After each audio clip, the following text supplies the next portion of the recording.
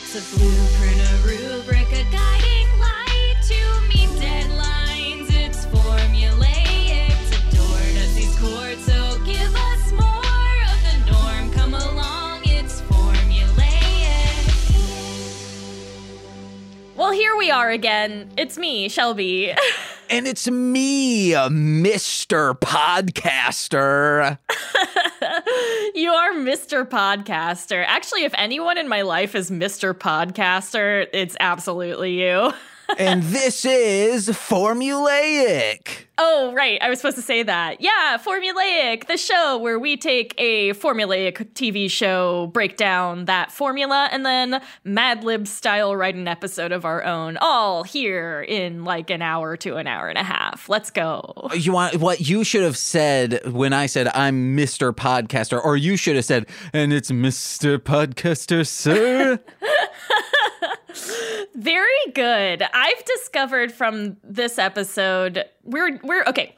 Slow down, Shelby. Whoa, dude, I haven't even.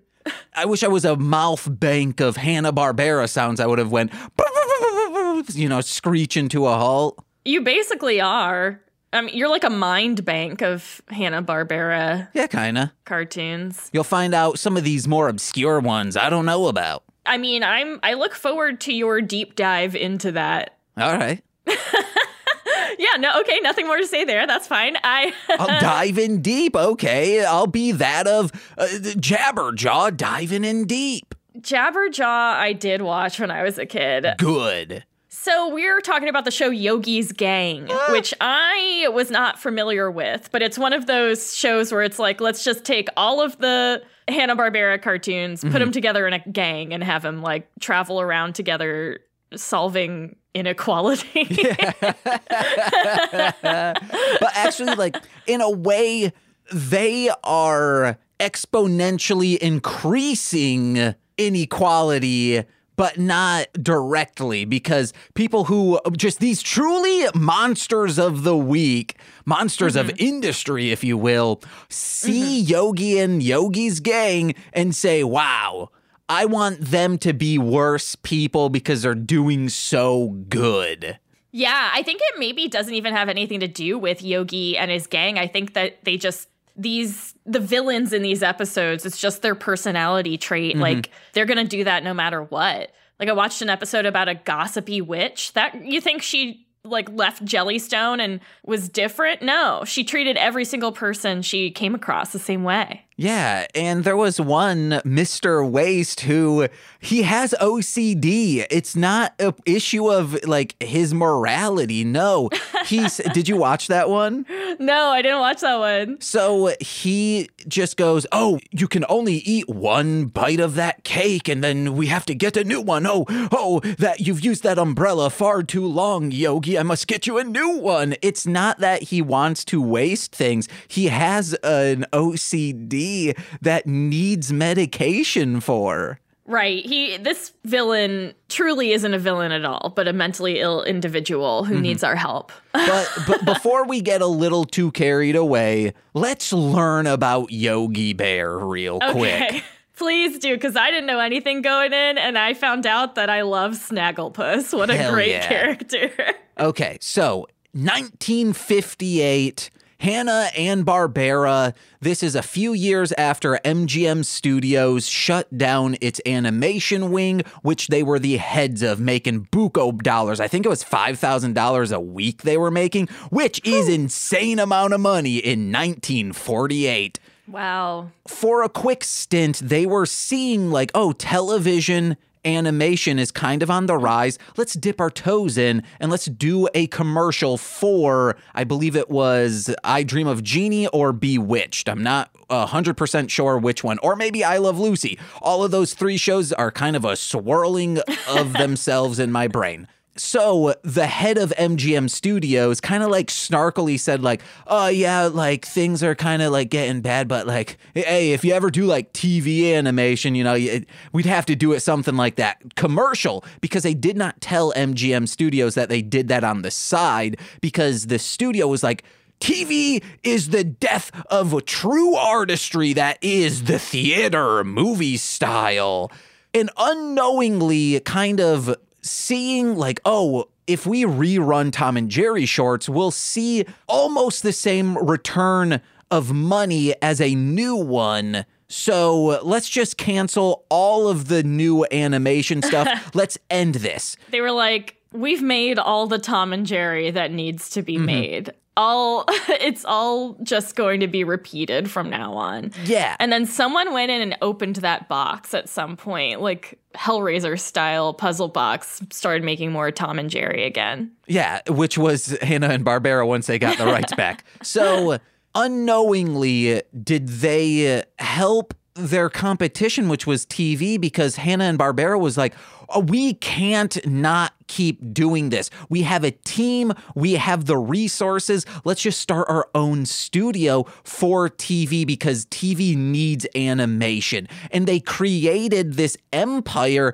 because, hey, where can we find animators who know exactly our shorthands and our way of thinking on animation? Oh, the ones that MGM just fired who were working under us. So they go on to, the first thing they created was the Rough and Ready show, but then quickly following after that was the Huckleberry Hound show, which had a few segments, one of which was Yogi Bear. A few years later, Yogi Bear gets his own TV show, which I believe, started syndication in Western Michigan, Grand Rapids to be specific, because Wood TV was part owned by Kellogg's, and Kellogg's was sponsoring the Yogi Bear show. So was Kellogg's the one that made the cornflakes to stop you masturbating? Yeah.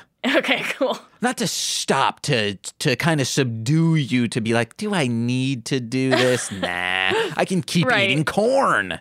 To dull the urge to jerk it. So that went on for 2 years in syndication, 33 episodes. Then from 67 to 68, we get 96 episodes of Yogi Bear and Friends. Then in 73, we have 15 episodes of Yogi's Gang. Wow. So you said 73? Yep. Wow. That's so much information. And I paid attention the whole time, James. Wowzers. You should be proud of me.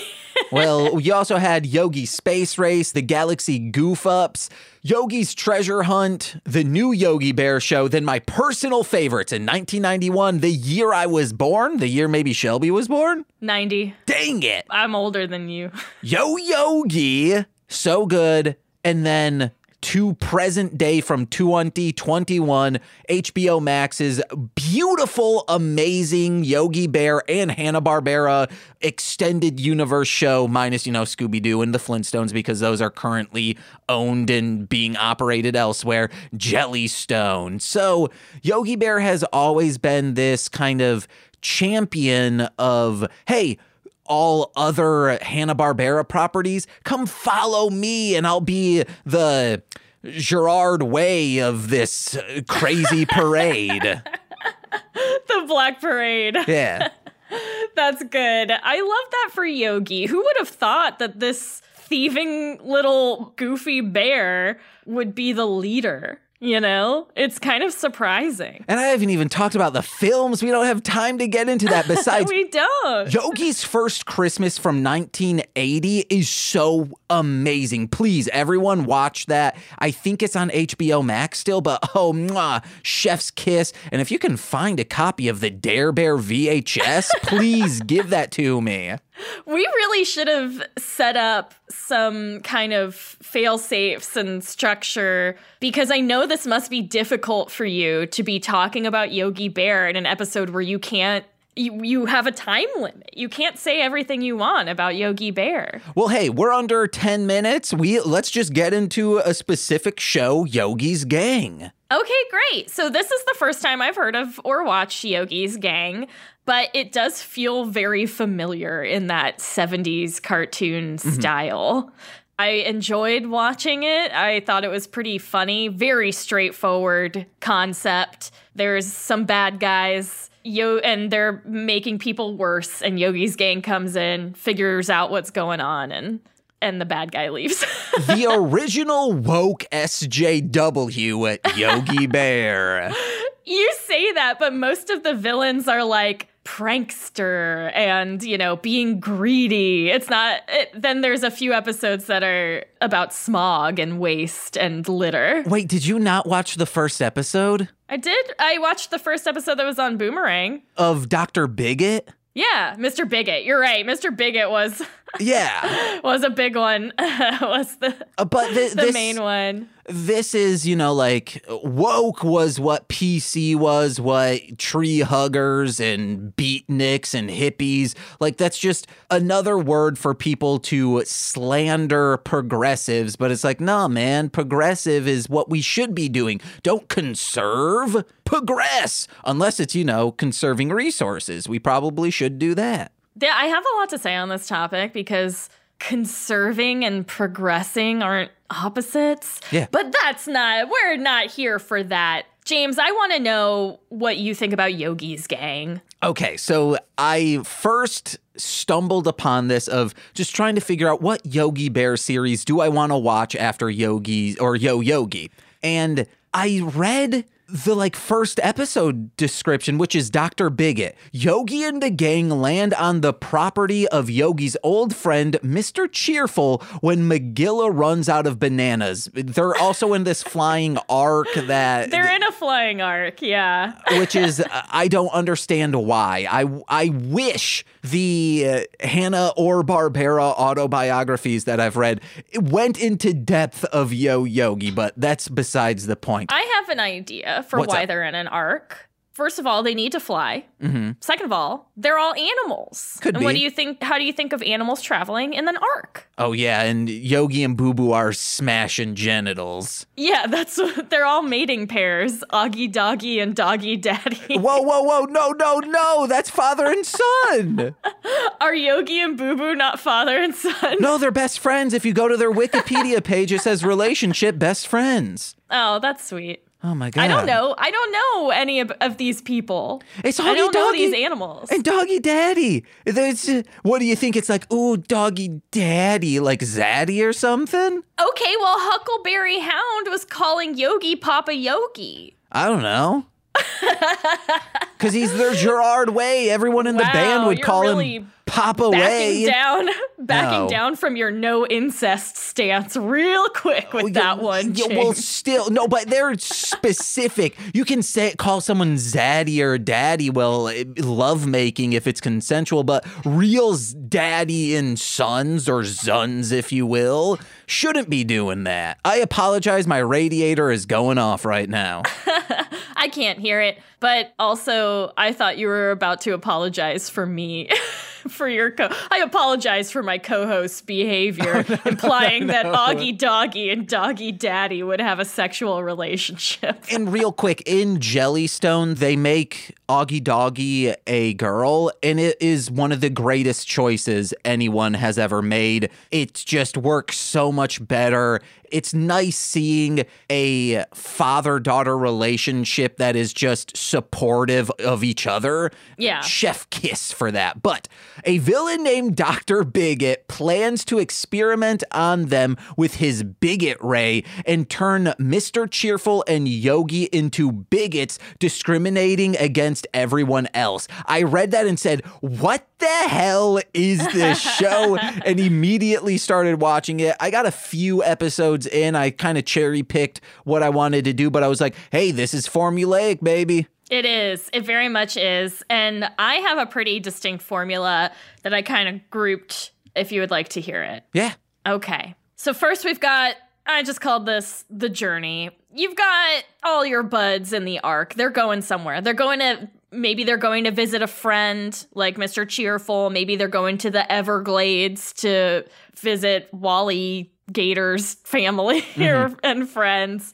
They're going somewhere. There's one where they went to Jellystone for like a little reunion. Mm-hmm. So they're going somewhere. Then they're introduced to the problem, or we are. So we're introduced to a villain that is just some trait, the personification of some trait. Of some trait that is morally wrong. Right. Greediness. So you got the greedy genie. Prankin'. Yeah, Prankin'. You got Mr. Hothead, all that. That character proceeds to corrupt some or all of the members of Yogi's gang. That corruption goes on for a while with just this bad guy introducing them to like different things. Like in the Smog episode, he's just like, here, check out Smog over here. Here, check out Smog over here. It's in your food. It's a plant, you know. Here, check out Smog Water Edition. Yeah, there was a pool of smog, liquid smog. And then toward the end, like after all that corruption is happening, someone starts to notice, usually Boo Boo. Yes. Boo Boo's like the only smart character. And someone's like, this is bad and we don't want this to be happening. And they go ahead and fix it. And then they talk about what lesson they learned. R2, that is exactly what I had written down. Because that's the exact formula, baby. Uh-huh. There's only maybe one that kind of, or a couple that diverge from that specifically, whereas the evil person is influencing like children, like the Mr. Vandal episode. Holy crap, was that episode baffling.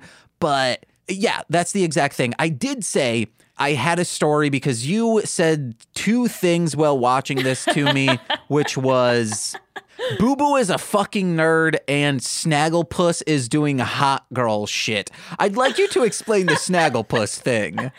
Dude, Snagglepuss is just out there living his fucking life. He's bright pink. He went in, there's the episode with the greedy genie where he just was like, yeah, genie, I want all of this stuff. He just convinces the greedy genie that he's even greedier than him.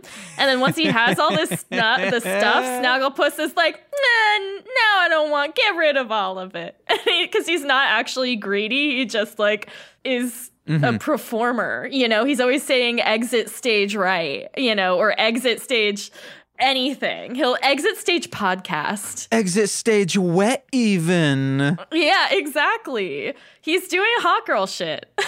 So then I said I have an extremely funny Boo Boo story to tell on the podcast. So last week was one of the busiest weeks I have ever had. So much so that on Monday I worked around 15 hours.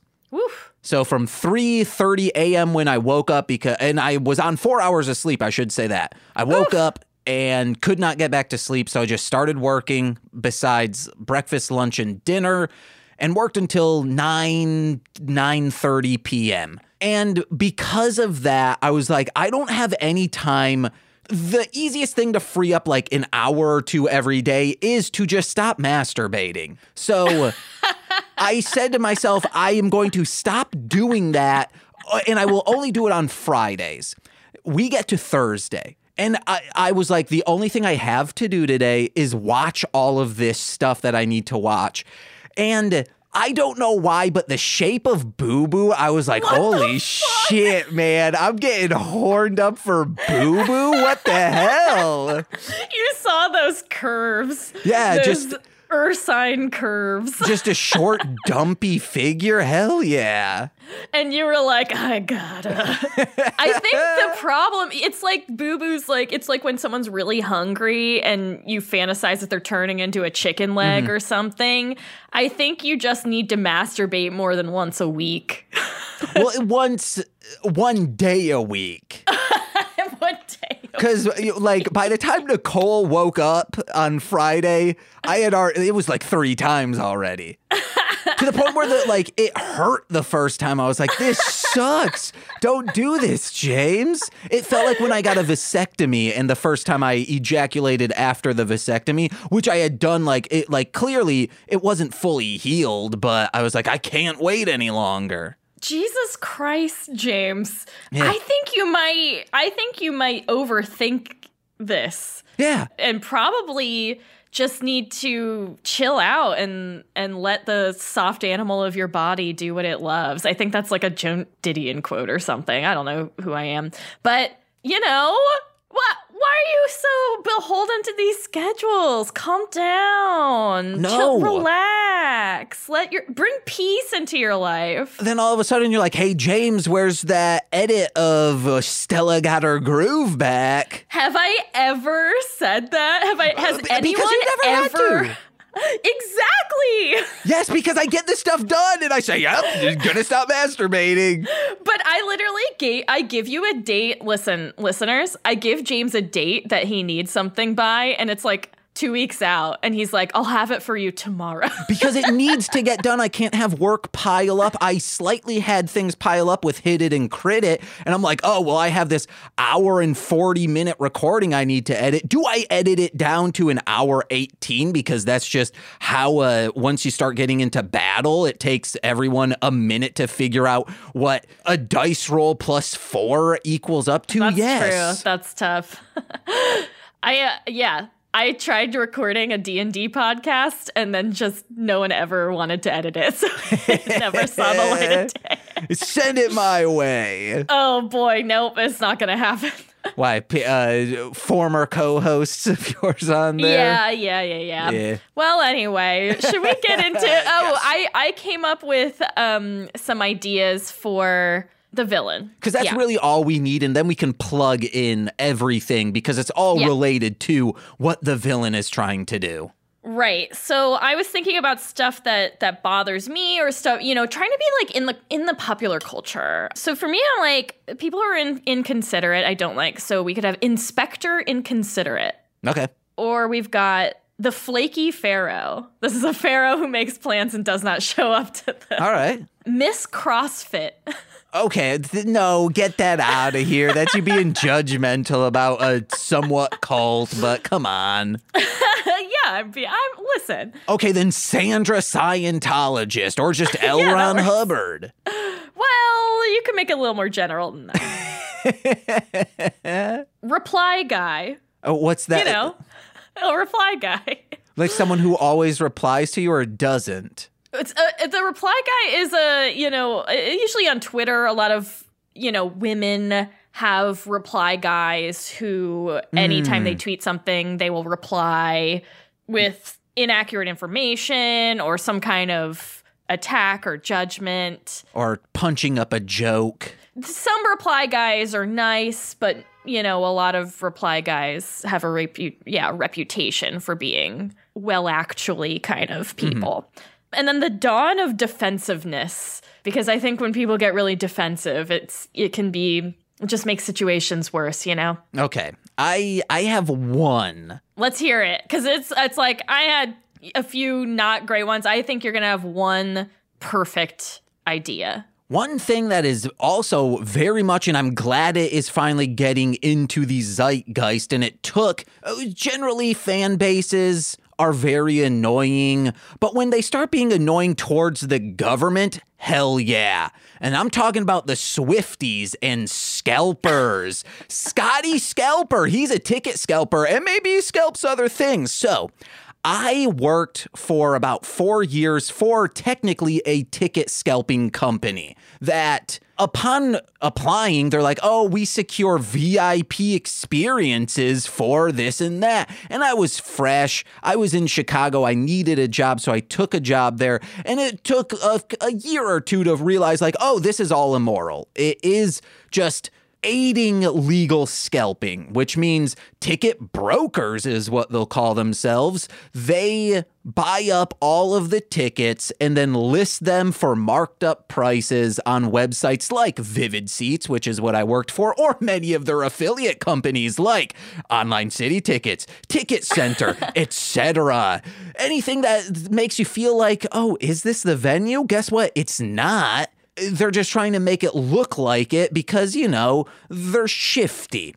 So things like that, SeatGeek, StubHub, yeah, that's the other one. They all suck to various degrees, and Ticketmaster specifically sucks the hardest because they actively allow this to happen. They also now allow it to happen on their own websites. So I quit because I'm like, wow, this is terrible. Yeah. It truly trying to convince my other coworkers, like, no, this is all shady. This sucks. And people would be like, no, it's fine.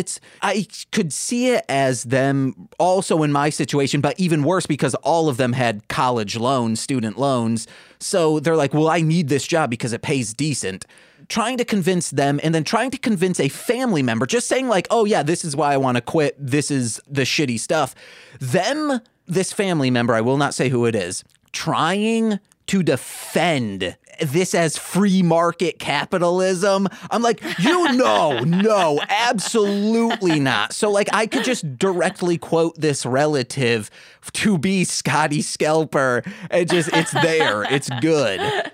Fantastic. This is a great idea, James. I'm glad you came in with this. You know, the first podcast I ever had, I don't need to mention it. No one needs to listen to it.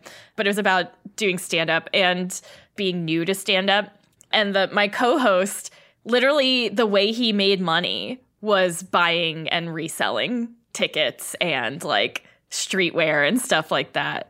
Oh, man. And then but it still took me a few, podcast recordings to figure out that this was not a person I really wanted to hang out with.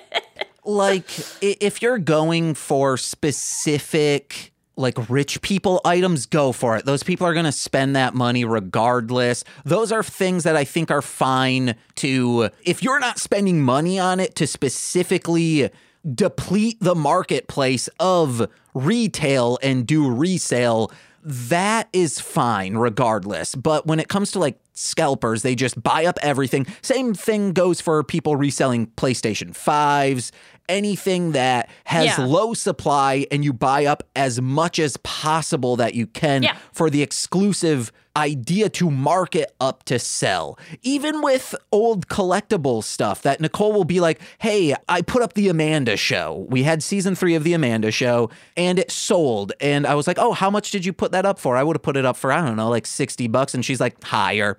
And I go, oh, like what? $80? Higher. And I go, it could 120 higher. I was like, Nicole, how much did you put this up for? And she says, someone bought it for 180. So holy crap. Those are situations. Nicole she just lists what other things have sold for. But I always like pricing things to just sell and for people to be like, hey, I really want this item. Oh my God, it's $20 cheaper than anywhere else. Something must be wrong. Nothing's wrong with it. Why so? Oh, I just want it out of the inventory. So I truly despise scalpers.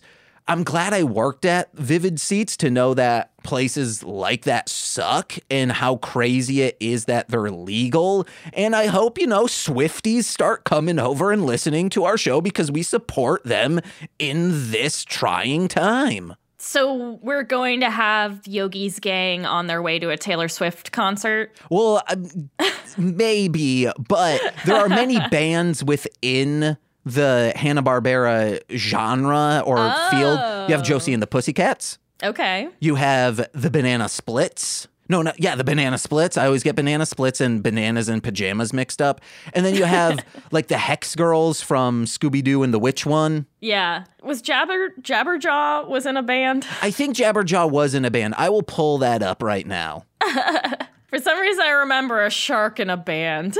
He for sure was. It's vivid in my brain. The Neptunes. The Neptunes. Let's go.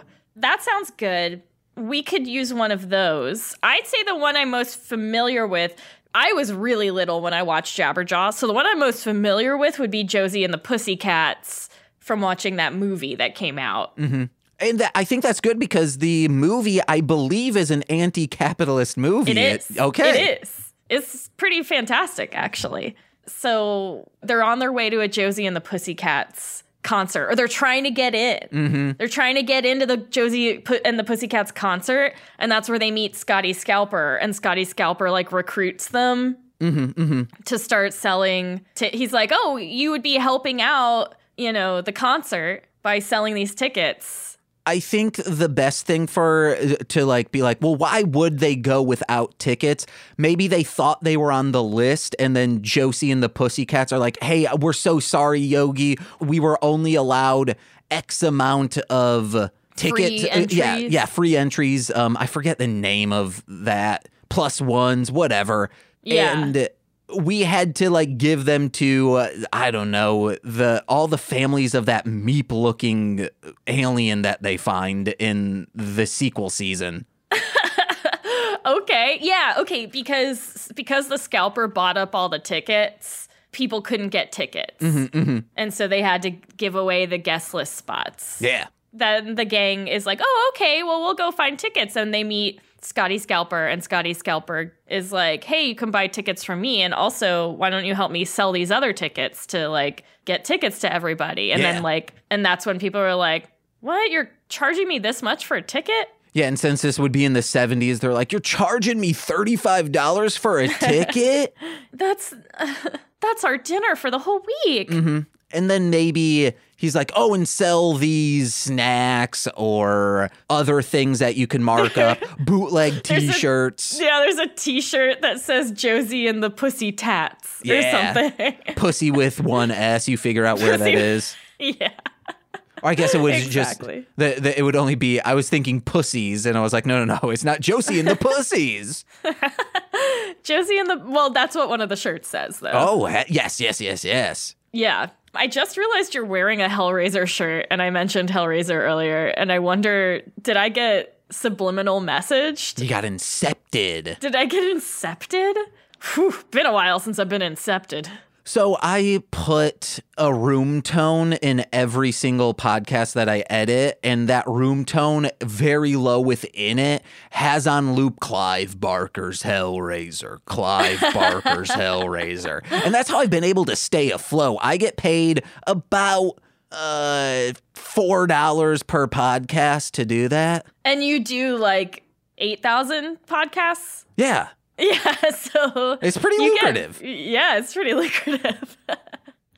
When you think about it that way, it's pretty good. That's why there's a link to the Hellraiser Amazon page to just purchase it in every single episode description, and I get a cut of that as well. Right. So if you're looking for Hellraiser on Amazon, if you want to Amazon a copy of Hellraiser, please check out the episode description of any one of James's podcasts.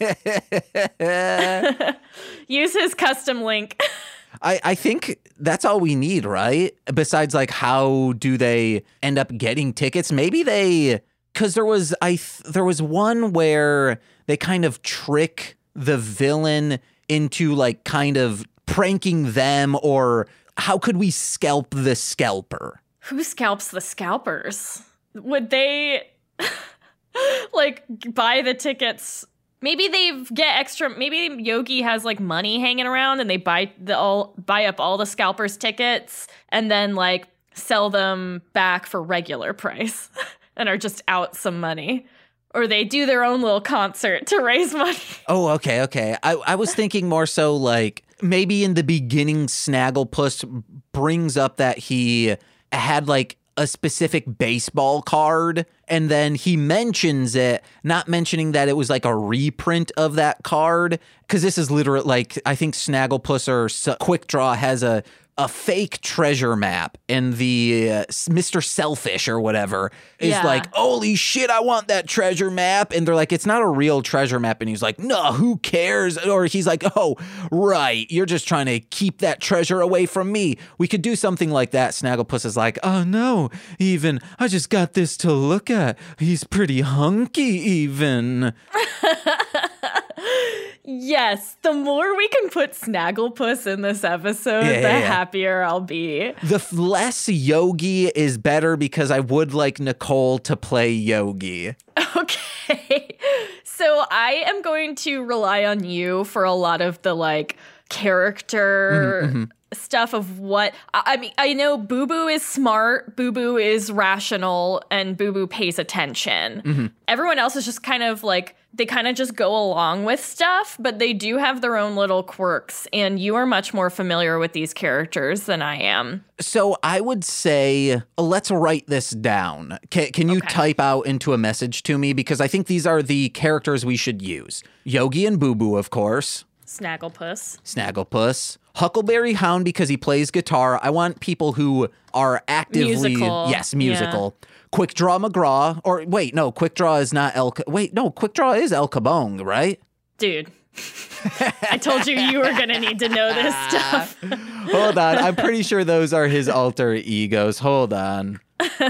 Yes, I could vamp or something. Okay, go ahead. He is, sorry. I was second guessing myself. Then we also have Squiddly Diddly. What? He is the octopus looking dude. who I think is a drummer in something. Oh, yeah, in Jabberjaw. Oh, no, not in Jabberjaw. He's just his own thing. He plays the saxophone, guitar, and bongos Wow. all at the same time. A Renaissance man. Uh-huh. And then we also want... Well, Magilla Gorilla always peeps in just to be like, I gotta eat another banana. Yeah. And then I do love Augie Doggy and Doggy Daddy, who will just be like, hey, it's a father-son outing to a concert, and that's it. Let's just focus on those characters because there are many more.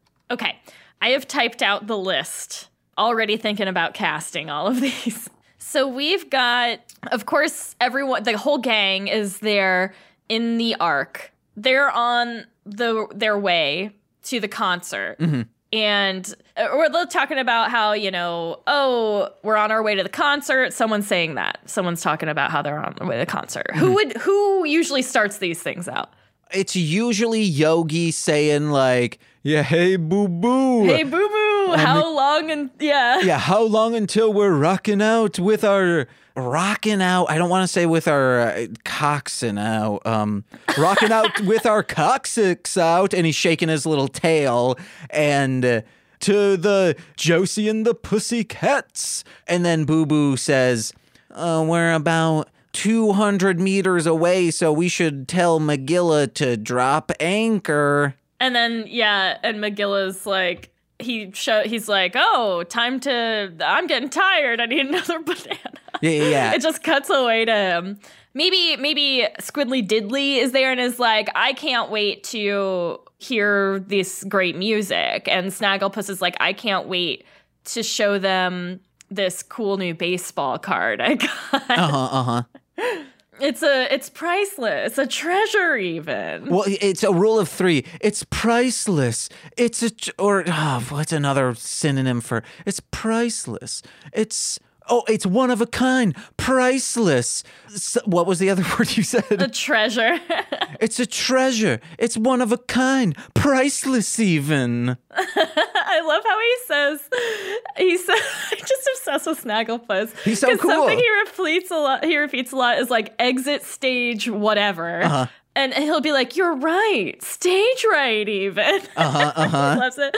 And then the other thing he says is like heavens to whatever they're talking about. Murgatroyd usually. I would like if when Boo-Boo says we need to drop anchor, can Yogi say something like, and drop the beat, I'm Snagglepuss. And drop of the beat, Boo-Boo. And then it will pan to Squiddly Diddly drumming, and then it will go into Snagglepuss and him talking. That is a great idea. Because Squiddly Diddly's got a drum. If there's one thing I know about this character, I definitely am familiar with. When you think of an octopus drumming, it's Squiddly Diddly. Okay. I can see him in my mind's eye. Ooh, dang. Yeah. Do you have to wear a corrective lens for that? For the mind's eye? No, actually, my mind's eye has pretty good vision. Actually, you know what? Take that back. I do take a corrective lens for my mind's eye. It is multiple SSRIs. Oh, I thought you were going to say that Sweet Mary Jane. It's also that Sweet Mary Jane's, what I'm talking about. All right. Smoking weed. So anyway, cut all that out. Then Magilla's down there and like maybe over a speaker they say like, hey, it's time to drop anchor. And then Magilla's like, time to drop trow. I'm kidding. He maybe drop anchor and he's like, oh, I won't drop these banana peels or someone might slip on them. Because then someone might slip on them. Exactly. So that's that little scene. And then we see the outside of the Ark and like the anchor coming down. We always watch the Ark land. Yep. And this time, of course, it's landing in maybe a little park down the street from the venue. Oh, it's parked right outside of the Bean because they're in Chicago and they're going to make their way to Millennium Park where Lollapalooza happens every year. Okay, perfect. They land outside the Bean. And this is Laughapalooza, I think, which was a Hanna-Barbera show. Fantastic. That's where they're going. I thought Laughapalooza was a comedy festival. It could be. I might be thinking of the Laugh Olympics, which was for sure a Hanna-Barbera show. Well, either way, that's where they are. They're on the bean. I gotta get to Chicago. I gotta touch that bean. It's fine. I saved a child there once, but we don't have time to get into that. Saved a child. I did. It was lost and it was crying. And I was like, hey, does anyone know, is this your child? And I started screaming. I was like, hey, are you okay? Hey, did anyone lose a child? And then I did say this out loud. If you did not lose a child, do not claim this child. And then that like made enough people looking in my direction that when a startled mom and father came into the bunch, they looked towards me and they were like, there's our child. I think you should have hid the child behind you. And if someone came up to claim the child, you'd be like, okay, describe the child. Ooh. And they'll be like, oh, there's, it's got glitter. I'm thinking of like an iPhone case. What is a child but What is a child? the iPhone case of imagination? Anyway. Okay, yes, let's get back into this. So they then say, let's make our way over to the venue, and then they're there. There's a long line. It's implied there's a long line, but we're only going to see a couple people on screen because, hey, this is Hanna-Barbera. We need to make this quick. I'm sorry, could you repeat that? I was checking that thing I said earlier about the soft animal of your body is actually a Mary Oliver quote, and I think I said the wrong name earlier, and it was bothering me. Okay, well, focus, R2. I'm so sorry. We're 40. We're halfway in. We need another. We need to finish this. A corrective mind lens for to focus. I said we make our way to the implied long line. We can only see a few people out front because this is Hanna-Barbera. We are on a time crunch with every single show that is produced because, hey, you need 30 minutes every single week or the bills ain't paid. And we need to pay these bills. That's why we do this podcast. So we see the long line. Maybe we hear people mumbling and complaining like, oh, the tickets were sold out. It's a sold out show. Oh my gosh, it was sold out. Blah, and blah, then blah. Yogi says, hey, I'm glad that we have an in for this jam in. And then I'm bad at rhymes today. I'm glad we have a man on the inside for this rock and roll time.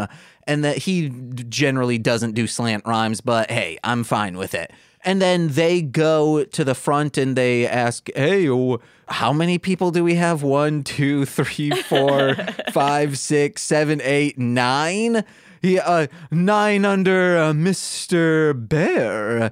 And then the guy says, Mr. Bear. Nope, not seeing anyone here by the name of Mr. Bear. And then Yogi says, maybe try Boo Boo. And then like, Boo Boo, Boo Boo. Nope, nothing for Boo Boo. And then Squiddly Diddly says, oh, well, what about? And the guy says, I'm going to cut you off right there. I have literally no one else on here. And they're like, shoot. They go to a payphone and they're ringing Josie and the Pussycats. Okay. They're on the phone and then they probably have a manager character. I'm not super well versed in Josie and the Pussycats, only a little versed. So yeah. They call, someone answers to be like, oh, I'm so sorry. We only had a couple +1s and in order to be on the good side of the country, we had to, of course, give it to current United States President, Mr. Richard Nixon. Oh, no. Okay.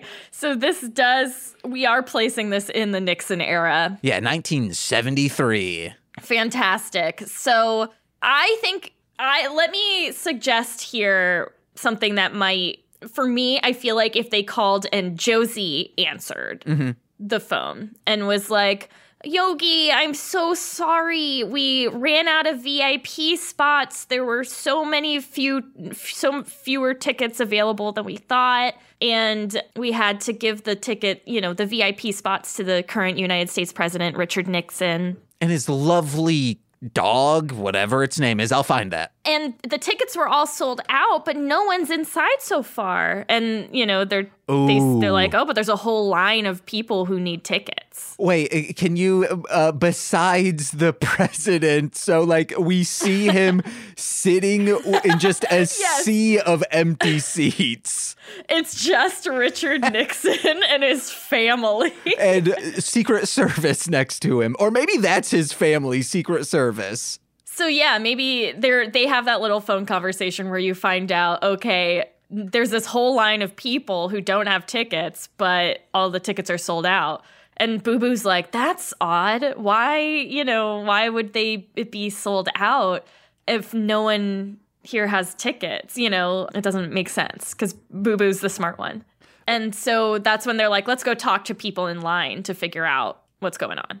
Yeah, and I think before they even get to one person, they should hear someone saying like, tickets, hey, you need some tickets? Now, what do we think this Scotty Scalper looks like? Like, what's his deal? Does he have like a trench coat? Is he pulling a bunch of tickets and like fake bootleg Josie and the Pussies t-shirts and stuff just out of the pockets? I don't want to be pointed with this, but I should just be, it looks like me, but aged 25 years with a mustache and short hair. Okay, so you want to play Scotty Scalper, is that? No, I'm saying the relative of which this will be based on. Okay, perfect. Yeah, let's do that. With a trench coat, though. With a trench coat. The slight suggestion that there's that it's actually two smaller people on top of each other. I wouldn't mind that at all. Yeah, so we've got Scotty Scalper. We hear him, off camera being like, get your tickets. I got tickets here. And so they hear one of the characters is like, oh, that person has tickets. Maybe Boo Boo. Like, oh, because or Yogi. Because Yogi is so, maybe they split up. Because like a lot of times the gang like kind of splits up. Oh, yeah, Someone goes off. So they split up. So in that way, like Boo Boo's with some people and Yogi. Well, I guess Yogi and Boo Boo always stay together, don't they? Yeah. I do want to say Augie Doggy and Doggy Daddy. Doggy Daddy's like, actually, I would like to play Doggy Daddy. Okay. Oh, and maybe Nicole will be Augie Doggy. He says, I'm treating this son of mine to an Al's beef. That's a Chicago thing. Yeah, I think so. I've been a vegetarian the entire time I've been here. So I was thinking it makes sense for Yogi to be caught up in the ticket scalper's plan. Yeah. But Boo Boo's usually a little smarter, so it doesn't make sense for him to get caught up in it. But it does. So maybe Yogi and Boo Boo just start talking to people, and the others who are also like, just kind but kind of dumb. Yeah. They go talk to Scotty Scalper because they're like, oh, this guy's got tickets over here. Let's try that out, Yeah. Snagglepuss says, tickets, entry stubs, admittance even. Yeah. I was thinking of something like that, but I'm glad you came up with three. Three for that. And he's like, exit stage this way. Exit stage Michigan Avenue. That's so good. And he goes off that way, and then they meet Scotty Scalper, and they're like, we're trying to get tickets for this concert. And Scotty Scalper's like, you've come to the right place. I've got tickets. I've got merchandise. I even have a lock of Josie's hair. I'm scalping scalps. Mm-hmm. And then they're like, wow, how did you get all the tickets? I thought they were sold out. And then he's like, I bought the tickets and then I sell them to all these wonderful people so they can all have tickets to the concert. But like, why is no one buying them? And one should say, let's say like Huckleberry Hound says, well, I ain't that scalping. And then he turns it as like, oh no, scalping, that's for criminals. What I do is American through and through. It's the free market. And so they're like, wow, I like to be free. They're just so easily convinced. Like Quick Draw says, Well, my granddaddy used to shoot Nazis, and that ain't free, so anything Americans for me. That's perfect.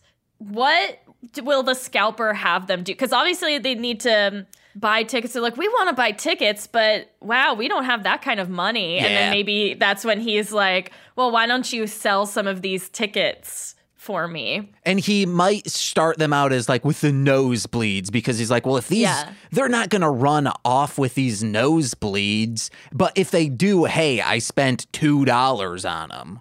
Yeah. And maybe he's like, you guys seem trustworthy. He says something about them seeming like nice and trustworthy, because I'm sure Scotty Scalper's whole thing is he thinks he's in the right. He's going to take advantage of these nice, trustworthy people who are the opposite of him. And opposite of people, they're animals.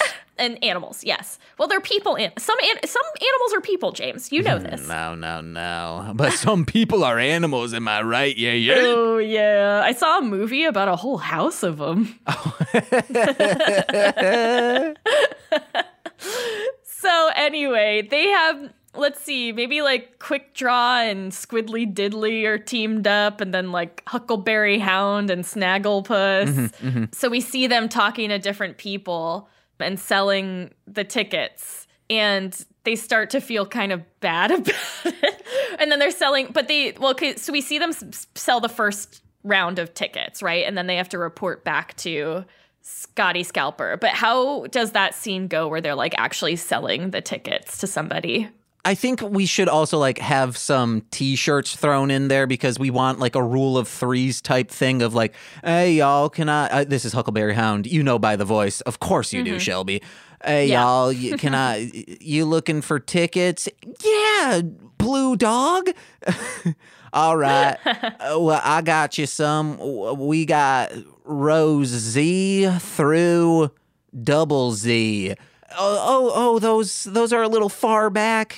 How much? Well, it ranges from $30 to $40. And they're like, the Z's are, double Z is $30? Oh no, double Z's the 40. What's this price model, sir? Hey, I don't set the prices, I just sell them, because holy shit, did Vivid Seats have you say that a lot if you're a salesperson. Wow, that sucks. Or this is truly things they would have us say when someone would ask, well, how are you setting the prices? Well, the marketplace dictates the price based on popularity of the event and the desirability of the seats themselves and the artists themselves, not to mention the tour they're on. And that Josie and the Pussycats, boy, oh boy, are they in demand. They're also my personal friends. What? Wait, you're selling them? So then it's like, oh, is this a bad PR move? Maybe that's when they realize, like, later on, Josie or someone from the band comes out and they're like, hey, what are you doing? We're getting calls that friends of ours are scalping tickets. And they're like, wait, I thought that was good. No, Huck, that's so bad. Oh, my God. Here's how I think we can make it seem like a good thing to them is they go to like someone with a kid and the kid is like, I want the ticket. And they're like, well, we've got tickets for you. We can sell them. And the parent is like pushing back like, wow, that's really expensive. But the kid is like, we gotta get them.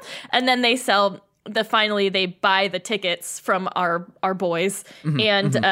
The kid is so happy. They're like, thank you. You just made my day. You made my life. You improved things for me so much or whatever. And the parent is like, well, at least the kids, I'm happy if the kid's happy. And so that's while they're like, oh, we did a good thing here. So when they go back to Scotty Scalper, he can manipulate them even further because they think they did something good. That was a big thing selling these tickets was, hey, I just want to make my kid happy. If that's how much I have to pay, I got to pay it. Exactly. I would also like to say maybe the kid after being happy is like, I'm hungry. I'd really like a lollipop. And then, if it was Huckleberry and Snagglepuss, Snagglepuss says, oh, we're selling candy, suckers, lollipops even. And they're like, oh, how much for one of those? And then Snagglepuss says, only $10 a pop. And then because there's a laugh track on the show, I will not be putting in a laugh track this time.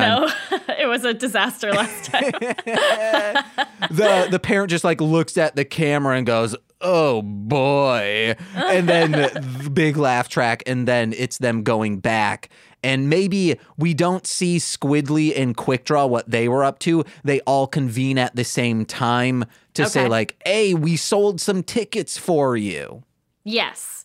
And so then Scotty Scalper is like, he has to corrupt them in another. So maybe he starts doing more expensive, and they're like, you know, there's still such a long line of people. Can we sell more or whatever? And maybe, oh, you know what?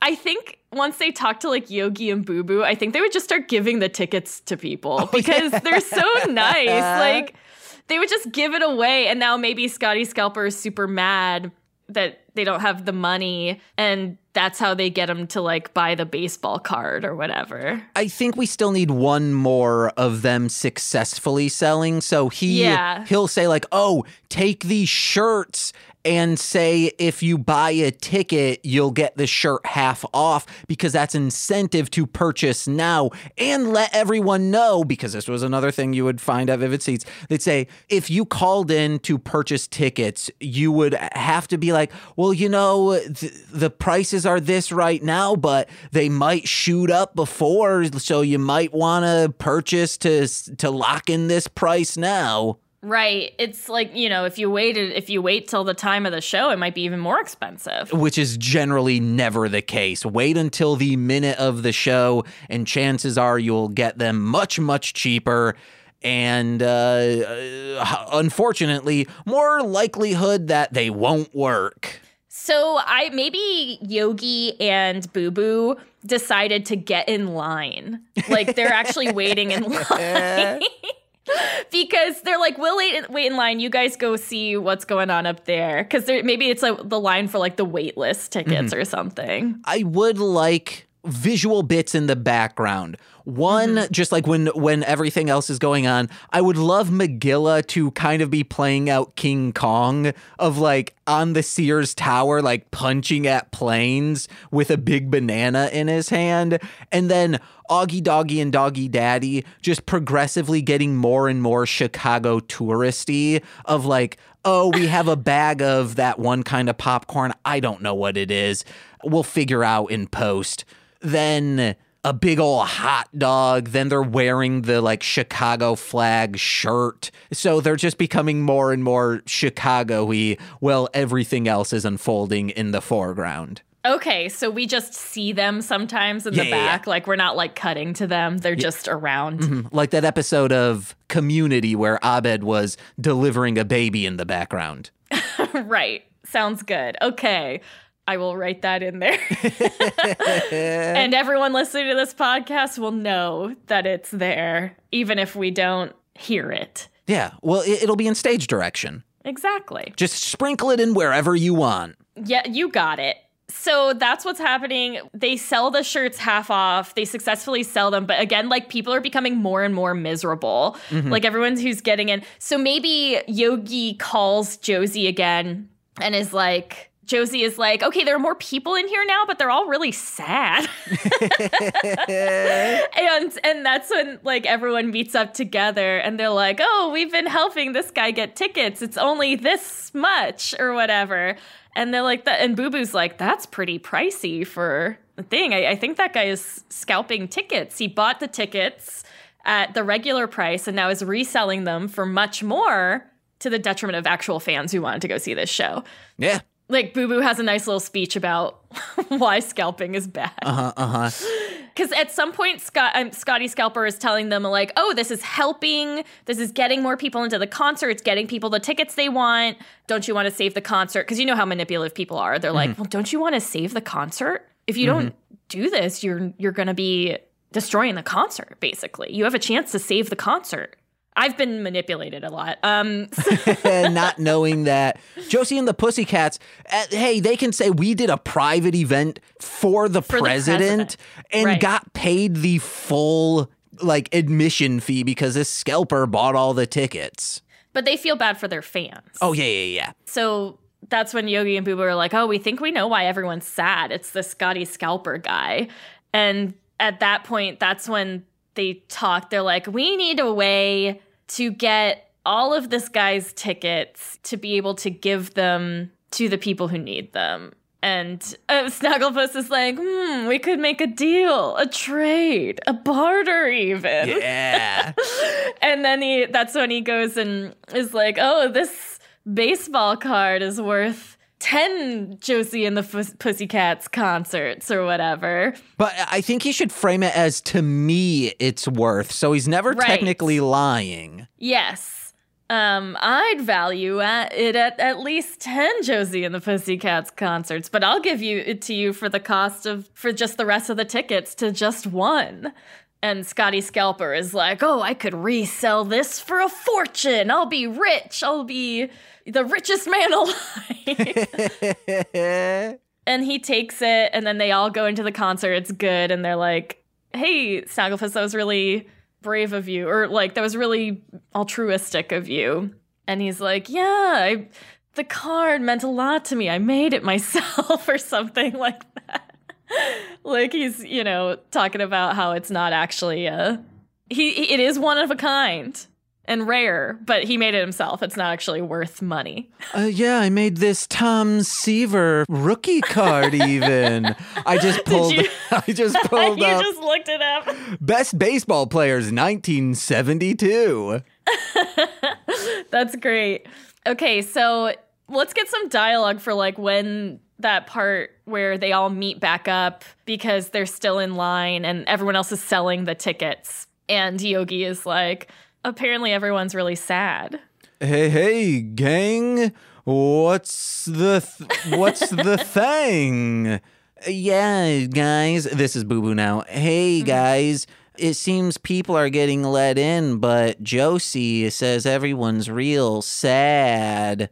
And then Huckleberry Hound says, well, I know something about that. We've been selling these tickets from Scotty over there. And they say, who's Scotty? Oh, Scotty with the coat. What a wonderful bloke, even. I don't know why he said even. And then Quick Draw says, yeah, that guy, I don't know. Quick Draw does not sound like a Southern man. Goes, yeah, that guy loves the arts. He's practically giving tickets away at a marked up price, that is. And then, yeah, that's when Boo Boo has his little speech. Do you have anything you would like? Because I feel like you're very passionate about this, and you gave us quotes from the other side of the argument. So I would like to hear I want to use some of your words for Boo Boo being like, no, scalping is bad. Okay. Scalping, you said? You could say it as James. Oh, no, but I get in character. I want to know what you actually think. Oh, okay. All right. Guys, scalping is terrible. It does not promote the arts. It does not help concerts themselves, because what will start happening is these tickets will become more and more inflated. And the only person that for the now that gets affected are the consumers. Nicole brought it up great. Free market works best when it is focused on the consumer. However, eventually the consumer is going to be marketed out, and the only people who can pay are the extremely rich. And when that happens, only a few people will be in attendance, and then all of a sudden, the scalpers realize, oh, these tickets aren't going to sell. So instead of dropping the prices, they're just going to stop buying for those specific people. There will be a bubble that is about to burst within the ticket pricing if something isn't going to happen. And what's truly going to affect this are artists who are selling out stadiums. And maybe this is for the better. Stadium events are just going to phase out altogether. And that would be great. Like, no one should be wanting to perform a concert in a stadium. Stadiums are set up not for acoustics, for a goddamn football game. So just for real, stop scalping, stop supporting scalpers. And also, to be honest, stop supporting any venues that use Ticketmaster exclusively. I think if you read up about the monopoly that Ticketmaster has, it's really fucked up. It's insane that it happened with them in Live Nation.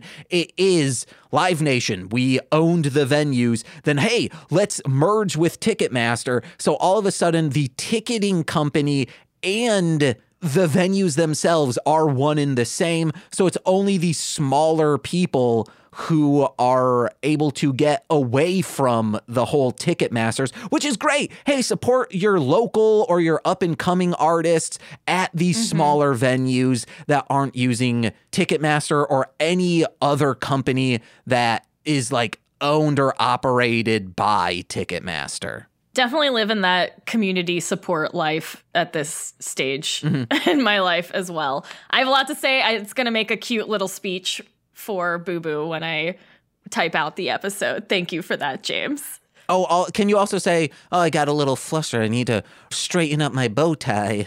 Yes, of course. Thank you. And then, Huckleberry Hound is like, oh, I didn't think of it like that, Boo Boo, but you got a good idea there. We got to find a way to get these tickets back in the hands of the people who deserve them or whatever. And that's when we cut to like Snagglepuss doing his thing, because Snagglepuss is off doing hot girl shit. Snagglepuss will go off on his own, not tell anyone, and go solve the problem. That's what he did in the Greedy Genie episode. They were like, wow, this is all fixed. I wonder what happened. And then it's like, oh, it was Snagglepuss. He did it all off screen. So then everyone gets to go to the concert. They have a fun time dancing to Josie and the Pussycats. Can we say Augie Doggy and Doggy Daddy are wheelchaired in because they have eaten the heaviest foods and way too much that Chicago has to offer?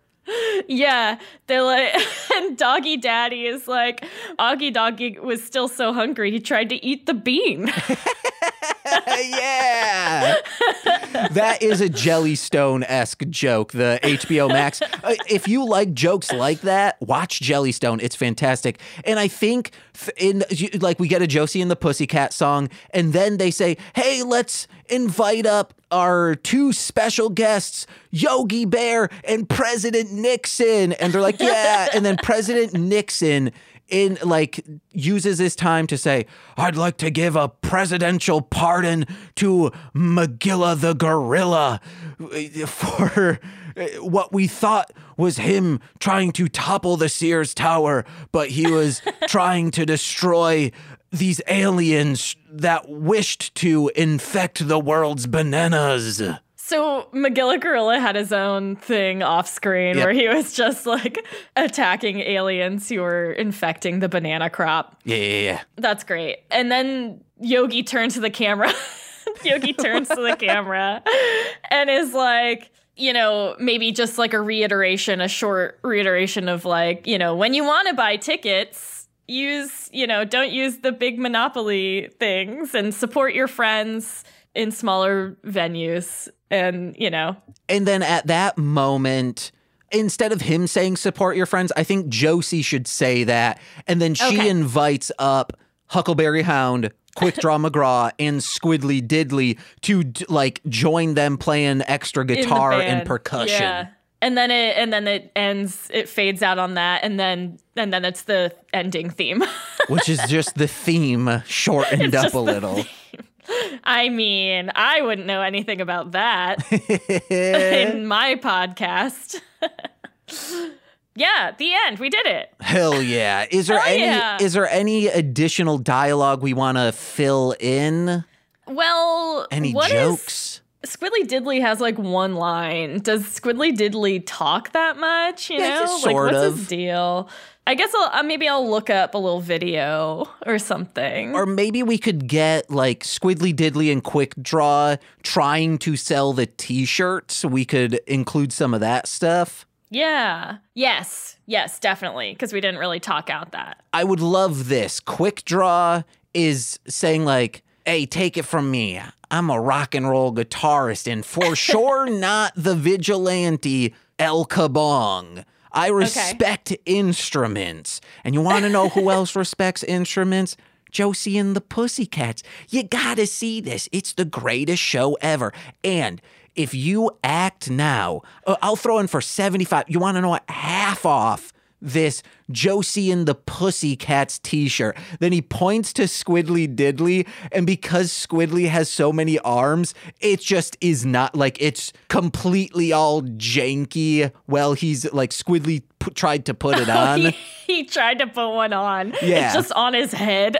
And then the parent says, I guess, or I guess it would just be like, let's make them like a stoner. They're like, oh man, is that an octopus trying to wear a shirt? And I must be a little too, and then looks into the camera and says, dehydrated and exhausted from being out in this sun, wank. Because that Josie shirt just says Josie and the Pussies. And then Squiddly says, well, the typo is why we were going to do 25% off, but it currently being covered in octopus ink, it was originally a white shirt. That's why it's 50% off. I also love the idea of Huckleberry Hound seeing Squiddly Diddly put the shirt on and be like, well there, Squiddly Diddly, you're going to need a few more holes. Oh, yeah. It looks like you're going to need a few more holes in that shirt. I love how Huckleberry Hound just has like the oldest man voice. Like he sounds just like an old country man. Mm-hmm.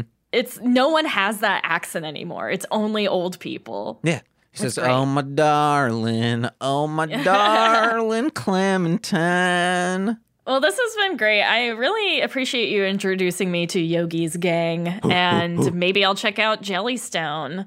Any idea what we want to do next? I don't know. We'll find out when we do the table read. Oh, okay, cool. Did this feel like did we finish the episode? I think we did. All right. Yeah, we hit all the beats, and in post, give me editorship. So if there's anything I want to add in after you write things, I want to do that. I got a schedule working. As soon as you send me the file for this, I'm scheduling my writing appointments. Hell yeah. Yeah, so it'll be good. I'm not going to wait till the last minute this time. Me every time. I'm just, man, I just, because I love Yogi Bear so much, I just want to make sure, like, it feels like, also this show nothing really happens in these shows. Yeah. That's why I'm also a little nervous. We got the funny Richard Nixon stuff. Mm-hmm. We've got gags. Them, Augie Doggy Daddy eating stuff. McGilla kind of saving the world. Mm-hmm. All right, yeah, I'm confident with this episode. Yay! And you know what? I bet when we listen back to it and then write the script, we're going to love it even more. And if anything, people will be like, you want to know what? Yeah, they made a pretty good episode, but wow, I learned a lot about Hanna-Barbera in the process. Exactly. And that's what we're really here for, to teach folks about Hanna-Barbera. Ooh. Anyway, if you want to hear more from me, you can check out my other podcast, The Rom Complex. We also have a Patreon, patreon.com/The Rom Complex.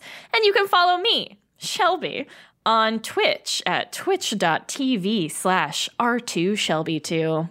Oh, hey guys, listen to my music under Marshland Monster, more Dragon Boy Suede MLM coming out to ya. And Shelby heard a sneak peek of one that the beat's done and some scratch vocals are in there, and you were very much enjoying it. It's so good. I was dancing my little booty off. I think it's the best one we will have done so far, at least beat and production-wise. Yeah, this is one of my favorite all-time beats yes.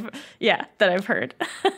And then, hey, Listen to my other podcasts. Head over to mlmpod.com to find out information about them, like Mostly Speaking Sentai, The Height of Horror, Sweaty Time Pro Wrestling, and Hit It and Crit It. But if the best way to support this show, oh my God, head over to patreon.com/mlmpod, where for $5 a month, you get exclusive content every single Friday. And this month, just like last March, when Lil Corey and I did This Existed for every single Friday episode, we're doing it again, but we're not just going to do 3 ninjas over again, even though, boy, oh boy, would I love to do that. Nicole would hate that to be on in her household again, though.